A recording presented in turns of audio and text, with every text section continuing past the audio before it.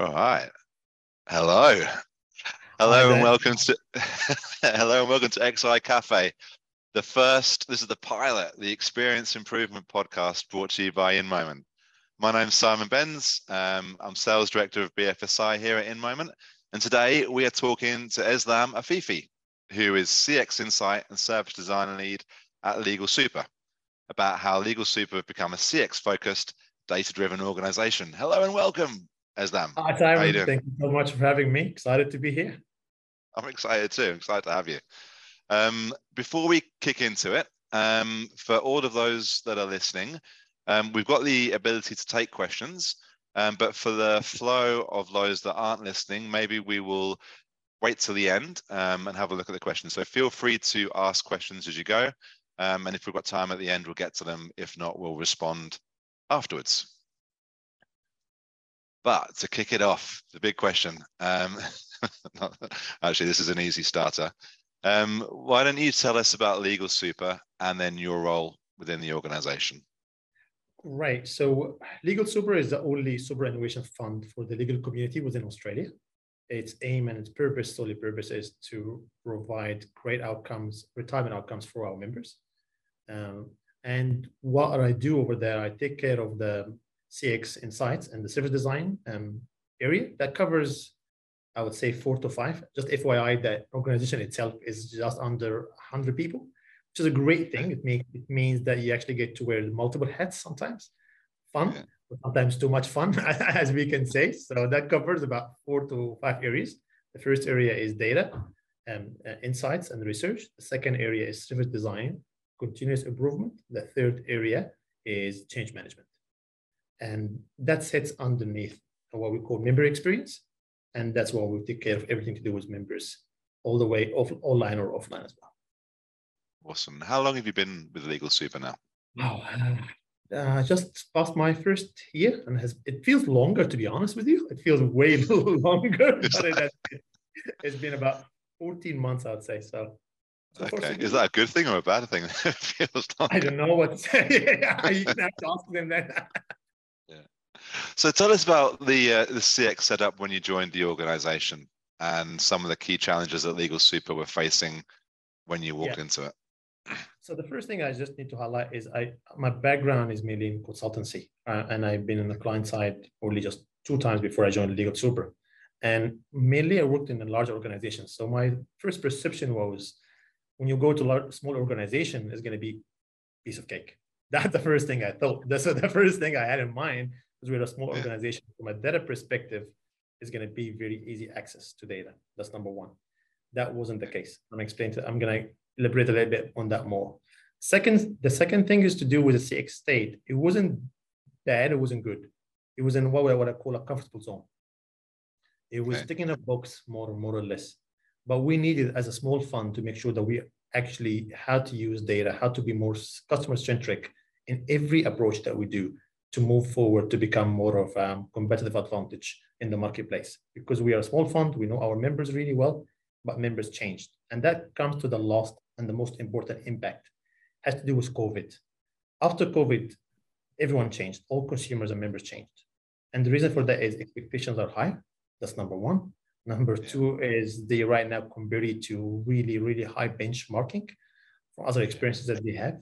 Even if you're a super fund, they're still going to compare you to your bank app, for example, or the online experience that they have with their bank, or even in the in-store. Sometimes when they have an engagement through the phone or through one of our advisors. So that's kind of changed everything. So this is the 3 biggest challenges that we have: data silos. Number 2 is the state of the CX. Number 3, the impact of COVID. Was something driving your appointment? So was there something that was driving legalsuper to kind of bring you in to start this process off? Yeah, I have to say that the great leadership that we have with Kerry Norman, who our CMO, and Monique Bate, who is the head of customer experience, engagement, and partnership. Both of them had a great vision that we need to have a new team and build a new team from scratch. And they did an amazing job in transformation for the last, I would say, 2 years to bring the entire thing. And what they also did in an amazing way, they got the buy-in from the business, because that's a very important, as you know, from a CX perspective. When you do any initiative, you need to have that buy-in comes from the top. That top-bottom approach works really well when you have that buy-in. And was there any kind of economic pillars such as churn reduction, reduction in cost to serve that you were kind of metric tied to? Everything that we do is actually tied to an ROI metric that to do with our business plan. So that's the reason why the entire team exists in a nutshell. Basically, we have about 4 or 3 pillars in our business objectives in our plan. In our new one, each initiative, some way, somehow tied to at least one of these pillars to achieve an ROI from either a growth perspective or a retention perspective. Right. Yeah. And when you and going back 14 months when you joined, you kind of went through the three challenges that were there, and you've been given the job of transforming the CX function. What did you initially understand to be the hardest part of what you're about to embark on? The first one is, why do we need change? You need to explain that to other stakeholders, especially when you're working in an environment when things are going well. That's number one. Number two, and no one is complaining yet. That's a very big part too. So everyone is happy. Like, don't make any changes. We are really happy, which is great on the short term. But when you know in the long term what's going to happen, right? People are just going to start to compare your offerings for what something else. What members right now want is a combination of 3 difficult things from a superannuation perspective. Number 1 is low fees. Number 2 is high returns. Number 3 is a great experience. We can do that in a great way because we're a small fund. We can move faster. The only challenge that we know, we need to make sure we understand our members really, really well. And that's something that our old segmentation model was extremely way behind what actually our members wants and needs were telling us. So what was the hard part about understanding them then? So if the key was understanding the members really well, what was so difficult about that? Yeah, the one thing which is a perception that we always had is because we know that we have a very clear mindset around who our members are, we thought that all of them fit into one category. And that's not true. Okay. Lawyers, even by lawyers, differ. I'll give you a small example that you might surprise you. For lawyers, it's very normal to find lawyers at the age of 30 or early 40 retired. And that's something that we didn't know till research revealed that. And they're really, and actually, by the way, they are happily retired. You know? Yeah. And that's fine. And they decided to do something else beside, or have their own practice, or do something beside their dream. And that's something very normal to have. That's something that we haven't captured before. And it was very important that the new segmentation model captured those kind of elements in the life stage of the member. Okay. So I guess the hard part of understanding it, if I kind of dumb it down, was understanding or leveraging the data you had existing on each of the members to try and figure out who. Yeah, if you think of any segmentation model, the old segmentation model, the way they work, they only rely heavily on, I would say, basic demographics, and you crunch numbers along some what we call operational data. But what we needed to do is, we needed to actually understand, put all our data together and have like a 360 view on that data, and trying to have behavioral, attitudinal, and other types of data alongside the existing data, trying to see and have a better of a great lens for what members' wants and needs are, and how do we actually tackle that in a much more kind of, I would say, advanced way, rather than the basic segmentation that we had before. Okay. So before we, this is the bit that's I think everyone wants to hear, and kind of getting into it. Before we dive into that, was there, when you're thinking about how moving the CX program to the next level and the challenges that you had when you first walked in, was there an aha moment that kind of made your life easy, or when it suddenly all became completely clear on where to go and how to do it? Actually, 3 moments. I'm gonna go through them very quickly. Okay. So, the first one, it actually came from Monique Bay, who was the head of customer experience and engagement. And what she had an idea is, we need to understand where we are right now. So the first thing that we did what we call gap analysis in a very simple way, which is trying to understand where we want to be in, let's say, 3 versus 5 years time versus what we are right now, and trying to understand how big is that gap. That kind of give us a really clear view. What do we need to implement? That was the first thing. The second thing is, one of the members actually during one of the research did something that was great, and the verbatims from the end moment that we received was actually the same. Members always ask us in a very blunt way, what's in it for me? We ask about, hey, we're doing X, Y, and Z, we're doing all these initiatives, but you always come back, how does that serve my personal needs around my super and around my life stage? And that was very important. The third and the last one, when we had to look at all, because we are a small fund, we rely heavily on our service providers. We need to change the perspective that we actually, from a service provider, we needed were more partners. And I'm not sure if I'm supposed to tell you that, but I'm happy to share this. We actually, one of the briefs that I had was to review all the existing partnership, and one of them was, service providers, and one of them was in Moment. And I told the team, Plant, I'm been tasked to sack you guys in 6 months. I need to see value ASAP, basically. But however, that actually changed the conversation completely, because the conversation went from let's do transactional, let's get surveys, let's get everything that we do has to have value to the business. So once we walked through what was the business problem that we had, what we're trying from a CX perspective, what was legalsuper trying to achieve, it became very clear for a Moment team, how can they actually support that vision to get us there? And that's what we need from our partners. We don't need a service provider who just do A, B, and C and take a checklist and go away. What we would need actually is a true partner who get us where we want to be. Okay. I didn't know where you were going there. I'm too honest. I'm too honest. Yeah. Was there like a sort of standout meeting or something that happened that kind of yes flipped it on its head? Yeah, absolutely. So Siobhan, Kiri, and Krishma had a great idea when I told them that, because they were surprised my reaction, my comment there when I said it to them. I said it the same way. They said we have this great what we call 10 steps workshop, and it's kind of a strategy alignment workshop, basically. And it was great. And that was the moment that I think the team exactly understood what we were trying to do. That's when I got Kiri in, right? Yeah, so that was Kiri, Karishma, and Siobhan. Just for the listeners, they're all in Moment employees. So they're probably not all on first name terms with Siobhan and Kiri and Karishma. Yeah, okay. So and I think that was from that was a turning moment. And we applied the same approach, which was a great learning for us, was all our service providers. Because again, I'm sure you're already aware that when in super world, most funds have to rely heavily on administrator, data providers, and other service providers as well.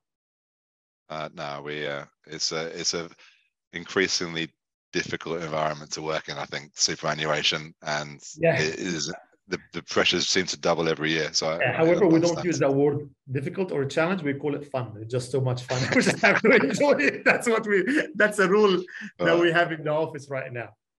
Well, so once you'd got that behind you, once you understood, right, like we need to identify the business problem, the end goal, and then everyone had clarity on what you're trying to achieve as a business, how did you go about breaking down the data silos that were the difficulty in getting there? So clarity on the goal in front of you, data silos, how did you, including those that come from working with an administrator? It's a second aha moment that we refer to, we learn from our members. When the members were asking us what's in it for us, we actually applied the same principle to our stakeholders. So that we moved away from that approach. We're going to go to one fit, one solution approach. We're going to give a lot of data in one place. People can go and find all of that. We stepped away from that. And what we did actually in a very basic way, we decided to go as a new strategy. We treated data as more of a product. Think of it as you need data, you're a customer, you need wants, you have needs, you have wants, how you can use the data. And that's what we did exactly. Let me give you a very simple example. So with VOC, we have a lot of data that comes in. And instead of giving all that crunch data in one place, once we have a program coming, once we have a new initiative coming, we go into the VOC and we actually capitalize on the data that exists and the verbatim exists there only in relation to that project, to that initiative. Once we start to do that, stakeholders start to see, all right, there's actually a lot of value for me here to see what other data. Not only that, they actually start to see, I'm actually happy to share my data as well. Here you go, have a look. What I can do is I can give you more data to complete the picture of what you provided me. It's all about trying to understand the needs of each department and tailor the needs for them. It's all about value. How do I show that what we are doing, because CX at the end of the day is not only about members, it's also about employers. It's also about how to make a seamless experience for different departments working with the CX. Because most of our work across any CX initiative is cross-functional by nature. So and always is going to be at the beginning resistance, because people think, there's going to be a lot of work for me. I have to do X, Y, and Z. But the moment you walk them through the journey, the one moment you try to tell them what's the value in it for them, that makes it easier. That's the first thing we did. Second thing that we did, we created what we call the R&D studio, the research and the design studio. And basically what we wanted people to have is a place where they can go and make requests. Hey guys, we would love to share some findings that we have. And we take those findings, we clear for them, we make it easier for them, and we give them some insights on it. That made life so much easier. The third and the most important one is two things. First, we have to speak the same language. We removed any jargon, any CX jargon that for you and I, maybe it looks, I know what I'm talking about. I know what a blueprint is. I know what a journey mapping is, but we have removed any of that. And we just made sure it's a very simple, easy language to learn. But also what we did, we agreed never ever send one massive report. Step away from that. That's a killer. No one wants to read 20, 40, 60 pages of reports. It has to be there. Don't get me wrong. It has to be there, right? We actually made it into 3 levels. So we have the full report. If you want to read that, you can read that. We have also an executive summary of maximum 4 pages, and we have 1 summary page. If you want to read exactly the key findings, that's what you have. And since we did that, the appetite has been amazing, because people now can actually tailor. I need only one information. I can go into the short one. If I need more detailed, I have the full detailed report or somewhere in the middle. Okay. So it sounds like it sounds like an infinity loop. Kind of, in order to get access to data from the departments, you had to create the reporting and the insights that were most important to them, which led to more data, which did. Exactly. That's exactly what we did, because it's kind of nature of life, right? If you give someone, if you show a value of something, people would like to have it. But if you don't show them any value, the first things they're going to do is like, why am I doing this? What's in it for me? It's always that question. It goes back to that basics of what's in it for me. Either as a member or as a stakeholder. Putting myself in the shoes of some of the listeners, viewers, I don't know what we call them, but the people that are listening to us talk, I can imagine that some people might be thinking, well, that sounds like a lot of work to go through the stakeholders and try and personalize them. And if I asked them what they wanted, maybe they might ask for the most obscure, random. So how did you go through the process of actually understanding and managing it as well, in terms of let's agree to one thing. Our job as CX, and especially as the designers, all right, is to take an abstract request and make it into something that people can use, right? So if I come to you, usually, hey, I would love to have X, Y, and Z on a dashboard, or I would love to have a report on that. I have all these things, but I have no idea how actually they look like, right? And that's our job as designers, is to take the abstract idea and to give you in a shape that you actually can use. That's number one. Number two is, you already know, it depends on again, this is going back to that category of data as a product. Usually you will have 4 to 5 categories. Either is it digital reporting, or is it ops, is it experience? So you would have what we call, I wouldn't call it template, but we would have an idea for each category about the key metrics that people are important to. The third layer, we use Agile along the way. So we already have determined, so we have a session, we have a scoping before going to a sprint. We tell this is what we might look like. How do you feel about that? And we just make sure that before we go into that, and before we go into the design and the work and crunching the numbers, we actually have very clear brief around that. But once you do that, that's how you get the buy-in. And they actually not only get the buy-in, they actually help you out throughout the way. And that's how it becomes more of a partnership. Was there any major pushback across the business, or I have to say, any learnings? I have to say, under the leadership of Monique and Carrie, it's been an amazing experience so far to getting us from the top. I think the only push that anybody going to face in any organization is a natural human push. When you see a change, you're like, why are you doing a change? Because there's always that kind of stereotype. Oh, there's a new guy come in, he's going to try new things, he's going to make us do extra work. It's always, it doesn't matter which field, which company, it's always there. And I think that's a natural thing. But once you walk them, take them with you, through that transformation journey makes a big difference. Yeah. I'm Okay. not a big believer of just show them the outcome product now. I'm a big believer. Make them go to the journey with you. You might have to do a little bit extra work than that, but I promise you, we'll get you that. Okay. So, okay, I understand. Is there any kind of immediate takeaway and tips for other organizations that are about to embark on the same journey that you could leave us with in terms of communicating the program, and maybe as you're starting to get these insights from the additional data sources coming through, distributing it across the business so they take action on it? Yeah, I would say it depends which part are you in. If you're at the start or middle or the end. So if you start at the start, I would say number one is I have this belief in what we call addictive to the process. You remain addicted to the process. It's just you're gonna get some time. There's gonna be always a pushback. It's very natural. It's not to do with you, nothing to do with the work. It's just people don't like. Sometimes are resistant to change. Always happens. That's number one. Just buy it some time. That's number one. Number two is step away from one solution fits all. Doesn't work anymore. Where if you read in HBR, if you listen to any podcasts around data, that one solution fits all, that doesn't work anymore. We need, as much as we need tailored experience for every segment for our members, we also need tailored services and tailored data for each department. The last one I have to say I've seen an amazing value of is the use of machine learning. We embarked on that quite recently. About only 7 months ago.